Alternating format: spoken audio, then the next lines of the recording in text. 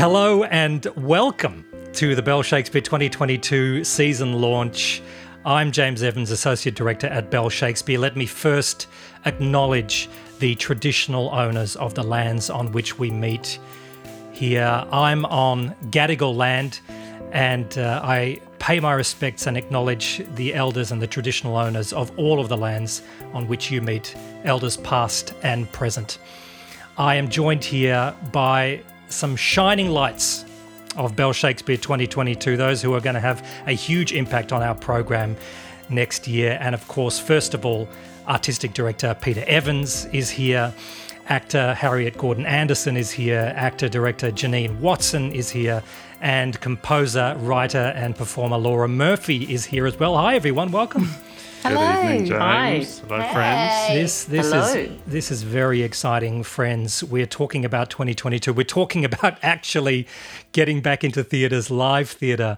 We've just started tasting a few freedoms here in Sydney now, and our friends around the country, we miss them. Hopefully we'll be able to see them all very soon. But Peter, tell me, what was 2021 like for you as the leader of a theatre company in Australia, a second year of COVID? Well, look, it was kind of, I was just reflecting on that today. It sort of was harder than last year in a way, probably because we made quite a lot of work this year and didn't get to show it to anyone, in the case of Hamlet, or we got it showed to only a fraction of the audience we hoped to with Midsummer Night's Dream. And then there was other activities similar to last year that we just didn't even get off the ground. That we might talk about some of that later this evening. So in a way it was kind of harder, but in other ways it was easier because I think we could feel last year was so kind of unknown and felt existential, I think, for a lot. And then the support that our audience gave us and our friends gave us and our colleagues gave us meant that by the end of the year I was kind of pretty moved actually, and felt, oh no, this is not an existential problem. This is actually we're going to get through this. However, it meant that this year I think I probably was overly optimistic about the way the year was going to roll out. So I felt kind of smacked in the head a little more this year as we went into the work. And it was really near the end of Midsummer Night's Dream when things started to lock down and things started to get tricky. So it felt more of a roller coaster. However, the same thing happened. The kind of key people around the company and within the company are kind of so supportive and robust that, again, I felt very moved and very lucky to be part of the company and to work with this company and to have such extraordinary friends and audience. And so although it was sad and at times very bumpy, the bigger picture was rather beautiful, I think. Yeah, well, that's great, and lots of hope for the future. Of course, what we want to do and what we want to get back to is hiring great artists to make great work. I mean, that's what we do, and we've got three of them here today, freelance artists. It was obviously another tough year for freelance artists. Janine, how did you go this year? Oh, look, I'm a bit similar to Pete, actually. Like when we first locked down last year, I was pregnant and it was very happy to go into the cocoon. That's right. Yeah. And, I'd already dropped the gig. I sort of had a lot of work I'd had to give up, funnily enough, because I was pregnant and due. And so I agree with Pete on that. I'm the same. I think it felt existential, but it also felt like a necessary state of being. But this year I was working on the dream and I was just starting to get back into work after having my daughter. And the assistant directing was the first gig that I'd had since since having her first full-time gig, and it was really exciting, and there was a lot of momentum. And you know, even on the first day of rehearsals, we had the 1.5 metre lines on the tables to separate us. That's around right, and I was like, oh wow, we're still there. Yes, of course we're still there. You know, still at 1.5 metre distance around the reading table. And then 5 or 6 weeks later, it was the storm clouds came back. Yeah, but you know, it's interesting, and I think suddenly the past recedes so quickly, doesn't it? And we're going to look back on all this, and it will seem like a dream. It will seem like so long ago. Laura, how did you go in 2021? 2021, was quite interesting. Like so many people, I was rehearsing a show. We were choreographing the very last number. This is for Cry Baby, the musical. We were literally doing the last number of the show. And the lyrics for that song are "Nothing bad is ever going to happen again." So there we are, jazz hands, box step, "Nothing bad's ever going to happen again," while tears are rolling down our face because we just got word that the show was cancelled, and we all had to go home after that. So that was hugely disappointing because I think a lot of us, we're optimistic about 2021. This is a year we're going to make up for 2020 and have an amazing year. And so many balls were rolling, and it came to a grinding halt. But that's an excellent impetus to write and create and and finish. Actually, more importantly, 2020 was definitely about creation for me. I definitely had the existential crisis of what have I left in this world? And so I started creating and writing lots of new things. And so this lockdown, I was like, well, I'll finish those things. So I've been in the process of finishing, which isn't as fun as creating, let's be honest. The editing part is not as fun, and like trying to make it good is the least fun part. Dreaming of what it could be is the fun part, and that was 2020. So I really knuckled down and was trying to be as productive as possible and use my anxiety towards being a workaholic. That's amazing. Thanks, Laura. Harriet, how about you? Are you okay? I'm okay. Thanks, Jimmy. I think it's a funny one, isn't it? I think, you know how you get your heart broken for the first time and you really lean into it and you write bad poetry and it's, the greatest heartbreak that's ever happened to anyone. Yeah. That was my experience of last lockdown. We packed up the show that we'd had 12 shows of Hamlet, and then we had this kind of communal grieving, I suppose, for it closing too soon, and then I quickly ran away. My mum lives in a rural setting, and I locked down with her, and I just looked at the ocean every day, and I really lent into being an emo heartbroken. I felt like my heart was broken, of course, and that felt important, and it was very productive and useful, and I'm glad that I did it. But this time round felt very different. I mean, for the starters, we stayed in touch, the Hamlet cast.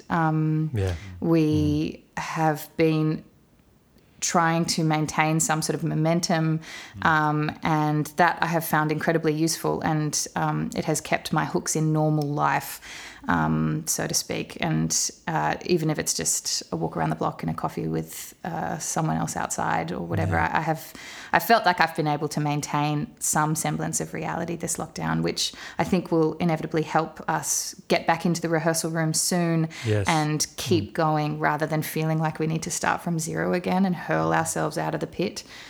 So it's been truly okay, personally speaking. That's great, Harriet. And, we're so glad to be able to turn the page on that year and, Peter, talk about 2022, which in many ways is one of the biggest years in terms of programming in Bell Shakespeare's history. I mean, you've absolutely thrown the kitchen sink at 2022, and I can't wait to talk about all the things you've got in store. But first of all, a show that you need to present in Sydney, Melbourne and Canberra. That's been a long time coming. What have you got planned for us in slot number 1? Well, as you know, this is the presence of Harriet here. We're gonna put Hamlet on, and we're gonna give it its. We really full, are. We're gonna do it. It's not a dream, and we're gonna give it its full. Let it reach its potential. As Harriet alluded to, we've rehearsed it twice now. And this time we pretty much knew most of the time we were rehearsing that it probably wasn't going to get on. We were optimistic, but we knew it probably wasn't going to get on. The advantage was that we were even more of an ensemble this time, and as Harry's alluding to, we've stayed sort of doing other work as an ensemble over the last couple of months. So there's been some real silver linings to that particular project. I feel that we've got a kind of deeper group and we've been able to go deeper into the play. I mean, I do thank the Lord that I work with Shakespeare and with that play in particular, because revisiting something which will be the third time is not actually is a real pleasure and a real privilege actually to kind of get another crack at it and just to go deeper in it. And this last time we weren't really changing much. It was very similar to the production. We're still set in the 60s.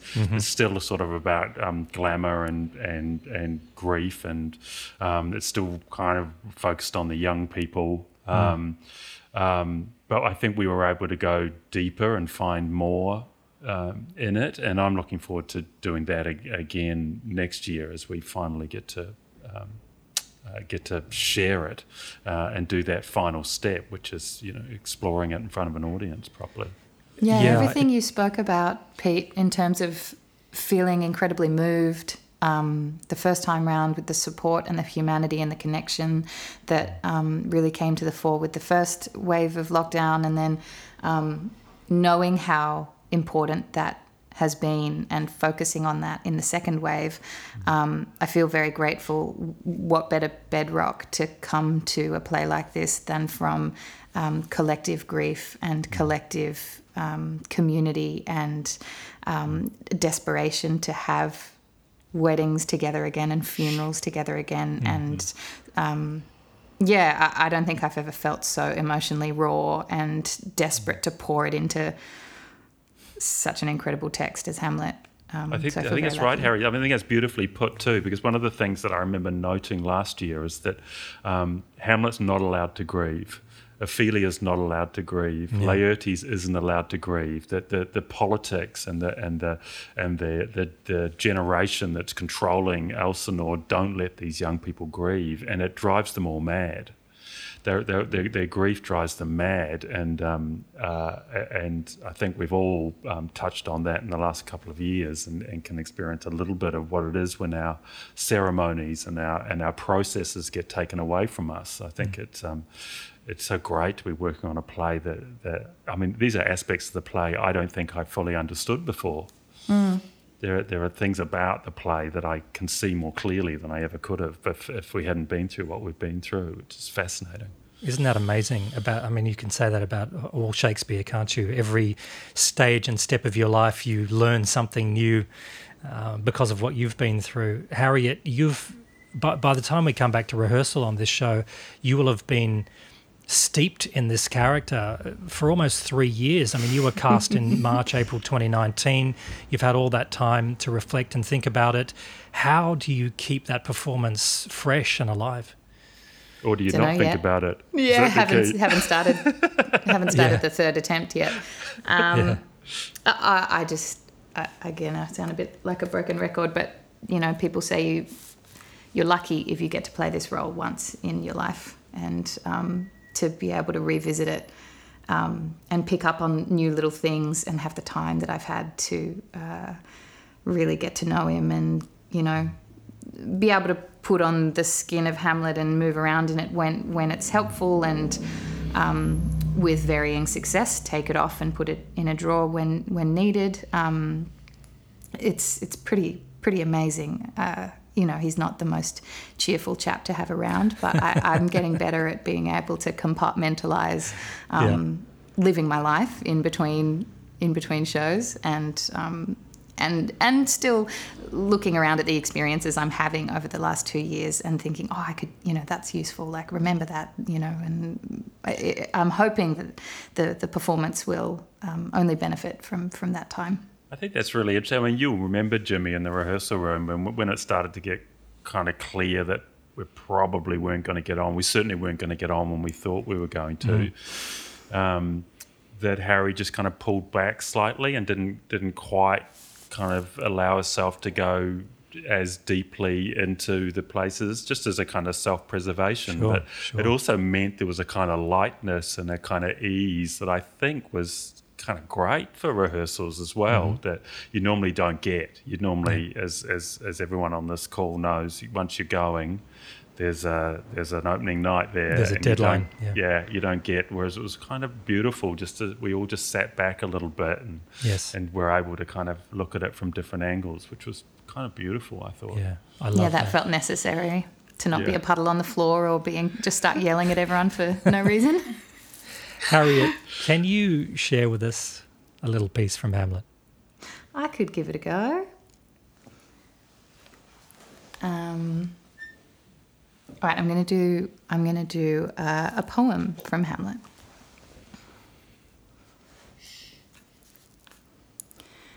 I have of late, but wherefore I know not, lost all my mirth, forgone all custom of exercises, and indeed it goes so heavily with my disposition that this goodly frame, the earth, seems to me a sterile promontory.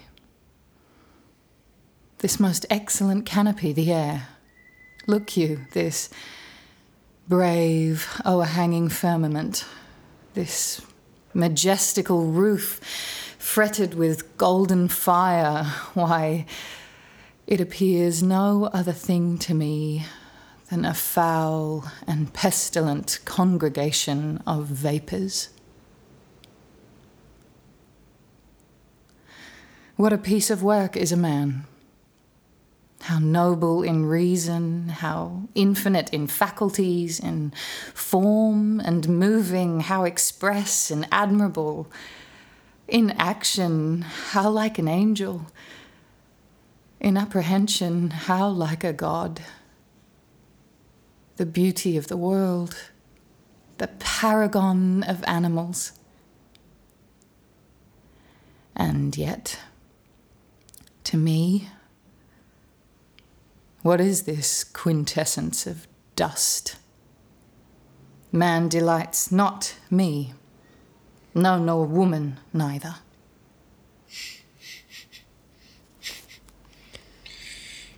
Did that come through okay? Oh, yeah. Stunning. Yeah, that was beautiful. Beautiful, Harriet. What a stunning performance. Don't miss Hamlet, Sydney, Melbourne, Canberra, from March to May 2022. Peter, one of the great things about next year is that Bell Shakespeare will finally have its own space, will have its own theatre, a 300-seat, very flexible space that you've called the Nutshell, and very generously we've received a contribution from the Nielsen family, and we're calling it the Nielsen Nutshell for that reason. And to launch that space, Peter, you've got something very special planned for us. I do. And I guess that's been one of the things that's been good about this year is this a new home, or engine room, as that we call it, we're finally getting. Which I guess is one of the reasons this is one of our biggest seasons, 2022, that we've ever done, because we quite clearly see this as one of the most significant times in the company's history since John founded the company. It was a dream of his, obviously, to have a home and have our own rehearsal spaces and workshop and have a little studio. We thought that maybe it was going to happen at the end of the 90s, and then it started to look pretty good, 2009-10, when I joined the company full-time. And over the last decade, it's been on the horizon, and now it's not just on the horizon, it's right there. Yeah. So the Nielsen nutshell is massive for us. I've called it the nutshell. Actually, that same scene that Harry did the speech from. It's from that scene. We have two major texts of Hamlet, and it's actually not in one of them, famously. But there's a little bit where he's talking to his two school friends, and Hamlet says, he says, I could be bounded in a nutshell and count myself a king of infinite space. And it felt like a good name for a theatre, a place of the imagination and a place of infinite space. So it's the Nielsen nutshell, and we thought we'd better open it with something, and something a bit special. And so what we're going to do is the cast of Hamlet and I, including you, Jim Bob, we're going to take scenes, I guess broadly speaking, scenes I like. Yes. Stuff I like. Yeah, Pete's favourites. Yeah, and we're going to whittle it down from about 120 hours to 90 minutes. Yeah. And I'm going to host an evening in the theatre. We're going to set up the theatre on three sides and a thrust stage. But for you aficionados out there, it's going to be a little bit like a Tudor indoor theatre. It's very intimate, and we're going to do scenes and speeches, and I'm going to, hopefully not too much, but have a little bit of commentary on the side. We have a little exploration. As it happened, we did a little workshop with the players, which many of our audience know are the actors who go around all the schools and deliver all our education programs. And James and I were working with the players ages ago on a very early draft of this show, In a Nutshell, it's called. And I had my daughter with me. It must have been school holidays, I think, unless maybe it was even lockdown last year. And we were doing a whole bunch of scenes. At the end of it, we were driving home, and I said to her, she's 5 years old, I said, do you know what we were doing? We were trying to work out how to make a play. We were trying to work out what would be in a play that I'm trying to write. And she said, oh, yes, I knew what you were doing. And I said, what, darling? And she said, you were asking, what is love? Oh. And I thought, okay, I didn't know that's what I was doing, but maybe that's what we're doing. Which was fascinating. I wasn't even sure that she was listening. She seemed to be doing a drawing. So maybe that's going to be the engine. And as this last year's gone on, I think maybe even more so, this could be a bit of an engine for the show. And as I say rather flippantly, there's so much material we could choose from that it needs a little bit of a focus. So maybe they'll be mostly love scenes. That's so great. What a beautiful comment, such a simple and profound comment from Evie. You were trying to find out what love is, and that could be the description of Shakespeare's work. He's trying to get to the bottom of what love is. And for all of the shows that we're doing in 2022, I think that's a pretty good byline. Yeah. We're trying to figure out what love is in a nutshell to launch the Nielsen Nutshell at Pier 23 in April. Don't miss it. Now, Peter, we definitely need a comedy in 2022, and you have programmed one. Tell us about that. Yes, so this is one of the ones, Janine was alluding to it earlier, this is one of the ones that we were planning on doing in 2020. I'm going to get my years mixed up. Last year, and was a casualty, really, but as a perennial favourite, and we're going to do The Comedy of Errors. I've been speaking to Janine about it for a long time. Janine's obviously done a lot of work with us in almost all facets of the company, and has been an actor and an assistant director with me over many years. So we were looking for a project, and I really felt like it was time to do this play again. It's very beautiful, and Janine also loves the play. So I'll hand straight to Janine to talk more about it, but we kind of really fixed on this, and it was a casualty of 2020, but I'm really delighted that it's actually part of this next year, Janine. It hasn't lost any of its relevance, has it? Oh, I think it's gained it, actually.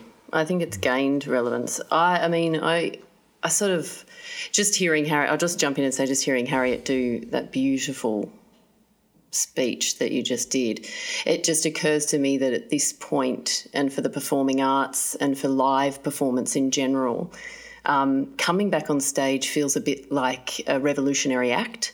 It feels like it feels quite scary, and the anticipation of being able to work and perform feels exciting, but there's a fear to it because we've also been sidelined as an industry, in a way that is, that puts us a bit on the outer. So coming back, you start to feel like you can have a voice again, and I think with Comedy of Errors, it seems like quite a light play. It seems like and kind of a lightweight offering in a lot of contexts. But when Pete and I first talked about this, the thing that stood out to both of us was that it's actually about reunion and families being able to find each other again after being estranged for a long time. And I don't know I'm sure that everybody can relate to this, but not being able to see people even for 3 months and then not knowing how long that will be,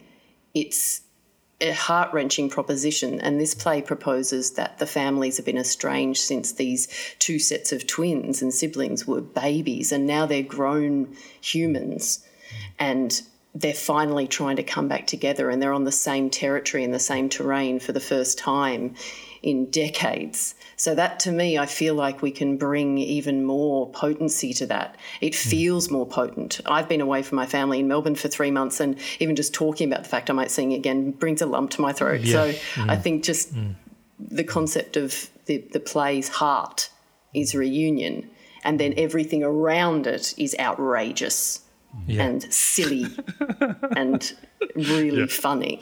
Yeah, I mean, there are a couple of Shakespeare's great clowns in there, the Dromio twins, and you, Janine, are a director who loves to work physically, and I'm sure this is going to be a very physical, wild production. Yeah. What can you tell us about those Dromio twins? Well, for me, they are the most outrageous and silliest clowns in the show. They get all the real good bits in terms of, set up and, set up for the audience, and they get the real farce, if farce was a thing back then. They are set up to be those twins, the ones that are beaten down and get back up again, and there's one of them is more of an angry clown, and they've channeled their grief and their hurt and their loss into anger and kind of mimicking their boss in not great behaviour. And the other one is truly a kind of love clown. Like they're just, they get beaten down and get back up and still love their boss. And so there's for me, the two of them about finding, they don't know at the start of the play that they're missing each other. The other two do, but they don't. And so they are taken truly shook when they find each other again. And I'm sort of looking to have 2 women in those roles, to take those 2 roles, 2 beautifully physical actors who will bring that comic duo to life, and look for the chemistry between siblings. I think that, and we've talked about this before, Pete, about how, there's a 12th night element to Comedy of Errors in the seeking of the twins and things like that. And the sibling relationship, I think, is a truly deep, intimate, loving relationship that isn't often explored on stage, the life between siblings. And actually you get a bit of it with Laertes and Ophelia, there's that kind of relationship across Shakespeare. But that's why I'm digging into those 2 as the heart of the play. It is going to be a fun, wild and moving night in the theatre, I think. Sydney, Melbourne, Canberra, Perth and other towns around Australia from July. 83 performances of that show on the road. Can't wait. Now, Peter, back by popular demand, the founder of Bell Shakespeare, he did a one-man show last year and people loved it. They couldn't get enough of it. So you're bringing John Bell back. Yes, well, we had to. We have to, absolutely have to. As I mentioned earlier, it's been a dream of his, what Pier 2-3 is going to be. And unfortunately, we knew, I remember him saying to me in about 2013, I think I remember, we're in the back of a taxi going to some events, and he said, I just don't think I'm going to be here when we get this venue. But, you know, it was not miles away at that point. And so this has worked out rather perfectly, is that when we were first locked down in 2020, we recorded 20 minutes of the show, One Man in His Time. And in collaboration with the Opera House, we released that, and it was just beautiful. And we did it in the empty Joan Sutherland Theatre. It was really cool. It was a cool thing. And then we got to do it this year in a small window when we got to actually perform in Canberra and in Sydney, and it just took off, and people absolutely loved it. Yep. And so it feels like we need to do it in the Nielsen nutshell, and John needs to have his own moment in that theatre. And what we found people going from Sydney to Canberra to see it for a second time. See it again, because it's profound, this piece that he does. And in fact, as Janine's talking, I was reflecting in a funny way that the aspect that Janine's really bringing out of, as she says, a farce in Comedy of Errors, that thing of reunion, is really something we associate with the later plays of Shakespeare, the romances. Yes. And John talks about that in his show, that when we get into these last 4 or 5 plays, they are about forgiveness, and they are about reunions, and there's a kind of tying in there that I think is really interesting for our audience who's looking at these different plays from different eras. And in a sense, we've got this early play in Comedy of Errors, and then a play right in the middle of Shakespeare's career with Hamlet, and then John covers some of the later work, which maybe that can be one of the things we talk about in a nutshell also, is the way these themes kind of return. Yes. And get more focused as Shakespeare's career goes on. So I'm thrilled to have John in the Nielsen nutshell doing his thing, and I'm sure that's going to be another little sell-out event. It's going to be beautiful. Yeah, no doubt. And it travels to Melbourne as well in September, One Man in His Time. Now, Peter, because we're in this new venue, you have programmed just a raft of new activity, a really exciting, delicious smorgasbord, I would say, of talks and panels and events. Can you tell us a little bit about some of those? Yeah, so this is the advantage. I mean, I'm not going to take credit or actually responsibility for a lot of this. A lot of that rests on you, James Evans, and on Deborah and Jill and lots of our colleagues, because we've just had too many ideas, because finally we've got space. You know, we've got these 2 rehearsal rooms. The Seed, we should mention, is the second rehearsal room, which is really a dedicated education space that Joanna Erskine, our head of education, has all sorts of ideas about. In fact, we have the Wonderful World of Will as one of the things that we're doing, which is finally we can do a family show in the Seed, which is a show that we sometimes take around to schools, and every time we do, people are like, "Oh, I'd love to be able to, bring my parents or bring my grandparents," and so that finally we're going to be able to do that. We're continuing the play readings that we started in our rehearsal room the start of this year, that Charles and Kim, the Cartwright literal combination, has given us, which is Play in a Day, and we're continuing our look at Middleton. We're going to do The Changeling, and we're also looking at Johnson. We're going to do a reading of The Alchemist, which I'm really excited about. So we're sort of doing plays. We did do The Alchemist about 15 years ago, but plays that potentially could speak to as Shakespeare contemporaries. We have actors in a room just for one day with the director, and then they read it that night. The energy that comes off those actors, and to hear these often not performed plays, I think is really exciting. So we've got 2 of those again next year. And then we've got this thing that I think you named it, Jimmy, Shakespeare Unpacked, which is an umbrella term for a bunch of things we're doing. Do you want to join me talking about some of this? Because what we're doing here, which is really the format of your beautiful podcast, Speak the Speech, you're going to do some live things, yes? we're going to do a couple of live episodes of Speak the Speech in Sydney and Melbourne.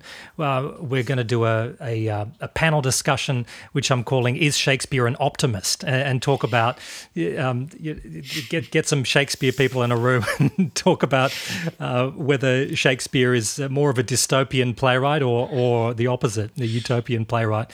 We're going to talk about power and gender in Shakespeare, and we have a amazing panel who's going to talk about that and really pull apart power structures in Shakespeare's plays and relate them to our modern day.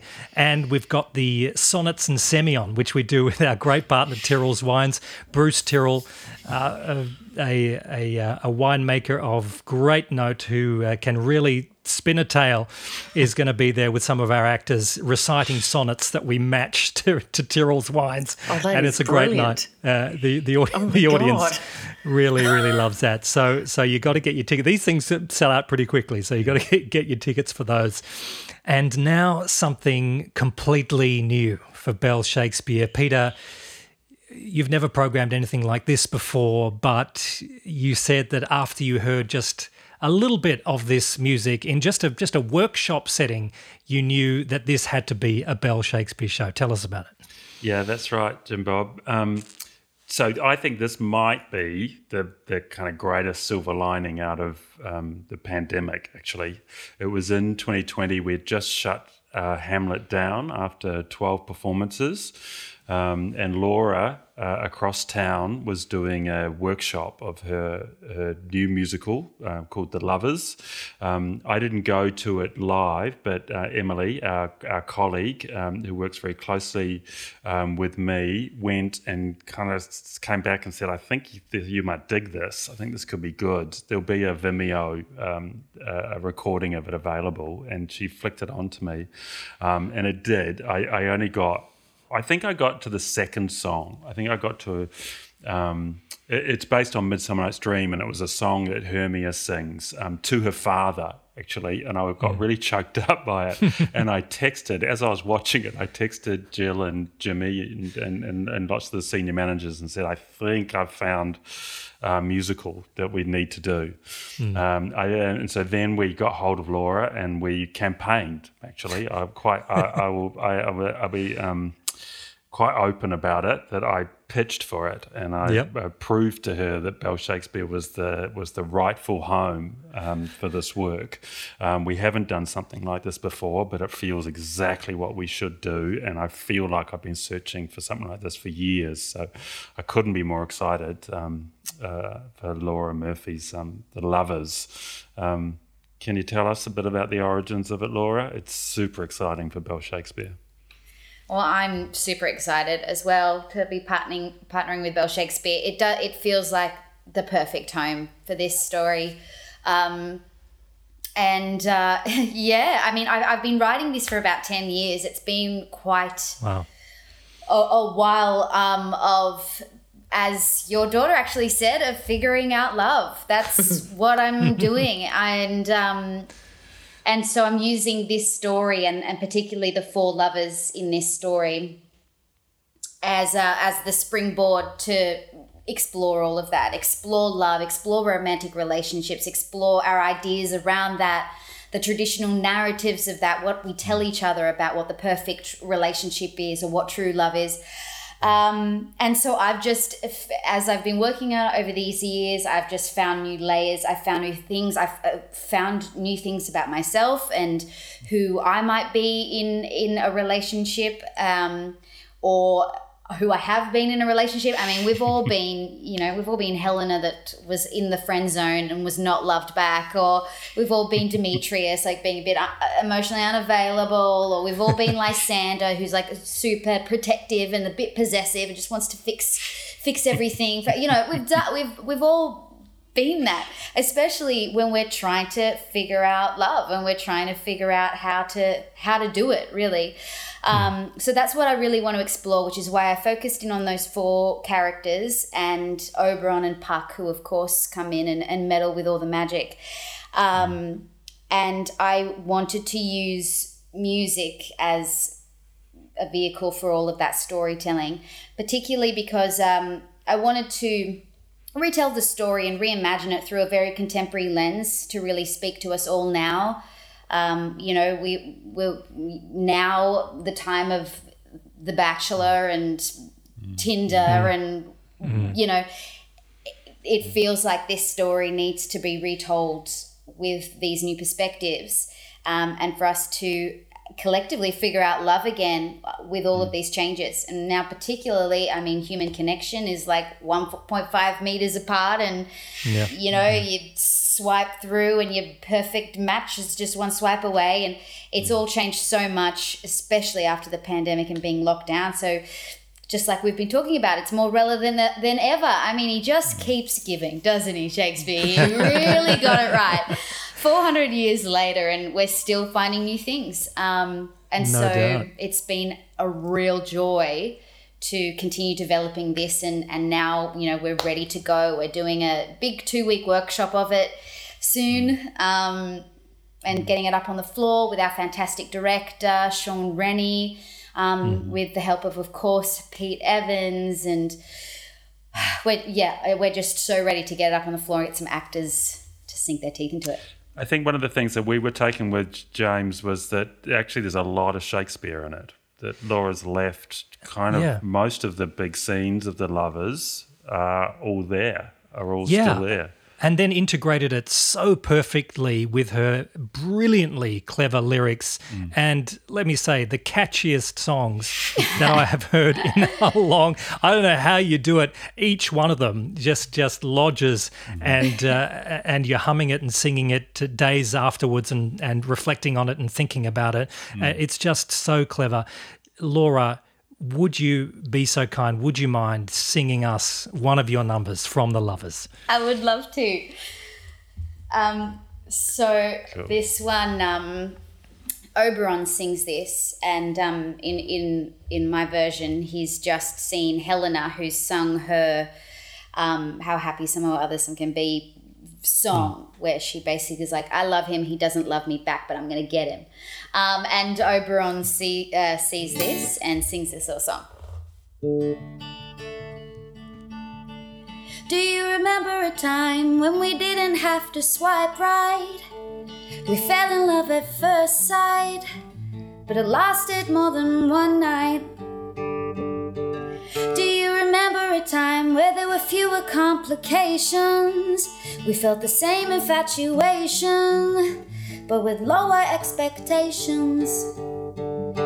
Well, times are changing and I can't keep up. I guess I can't get enough of that old-fashioned love. I was so close to giving up. But then I look into her eyes, I'm pleasantly surprised. I realize the kids are still down to love. In a world that's DTF, there might be some heart left. The kids are still down to love. RUDTL. She just wants to adore him, live her life with him, for him. When the world breaks him down, she'll do all she can to restore him. What more is he looking for? She may seem all too eager, but I think she's a keeper. I have the magic touch to change the way that he perceives her. I believe her when she says that he's the one. Isn't it lovely? The kids are still down to love. The kids are still down to love. The kids are still down to love.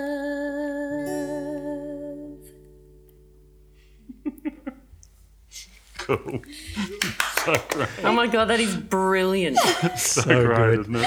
That is just so beautiful. Thank you. It is beautiful. Thank you. I'm like So moved. I have the tears. It's going to be a joyous, moving, beautiful show. Sydney in October, November, and then the world. world, right, Peter? Yeah. I mean, this is huge. This is going to be. I think so. I think you a want to huge get show. in. I think you want to be there at the first time, because I think this is going to be around for a long, long time. I think it's very special. I'm very ambitious for it. I think it's a very special work, and that's just one of. There's so many songs in it, and they're all incredibly, incredibly moving. It's the heart inside the piece and what it says, not just for young people, but obviously it is about young people.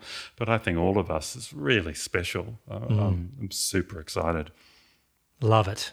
Well, Laura, Harriet, Peter, Janine, thank you so much for joining us for the season 22 launch. It is so exciting. We're going to be in real theatres doing real live shows. Let's recap what's going on with Bell Shakespeare next year. Hamlet, Sydney and Melbourne, and Canberra, March to May. In a nutshell, in our brand new home, Pier 23, the Nielsen Nutshell in April. The Comedy of Errors playing Melbourne, Sydney, Canberra, and other locations around the country from July. One Man in His Time, John Bell, one-man show in Sydney and Melbourne in September. The Lovers, Laura Murphy's fantastic new musical in Sydney in October and November. Packages now on sale on our website for Sydney, Melbourne and Canberra performances. There are a range of season package options available, and when you book a package of 2 or more productions, you can save up to 22% off the single ticket prices and get special priority access to our events like Play in a Day and Shakespeare Unpacked. So head to bellshakespeare.com.au for more details and to book a 2022 package. Just before we sign off, I've got to say thank you to our wonderful donors and partners who continue to make our performances and programs possible. So many of you have stuck with us through these challenging 2 years, and I want to acknowledge that. In particular, our Hamlet season partner, La Trobe Financial, our production patron, the Lowe Family Foundation, and of course, the Nielsen Foundation, who named our new studio theatre at Pier 23. Thank you, one and all of our supporters, and we will see you in the theatre next year. Thanks, everyone.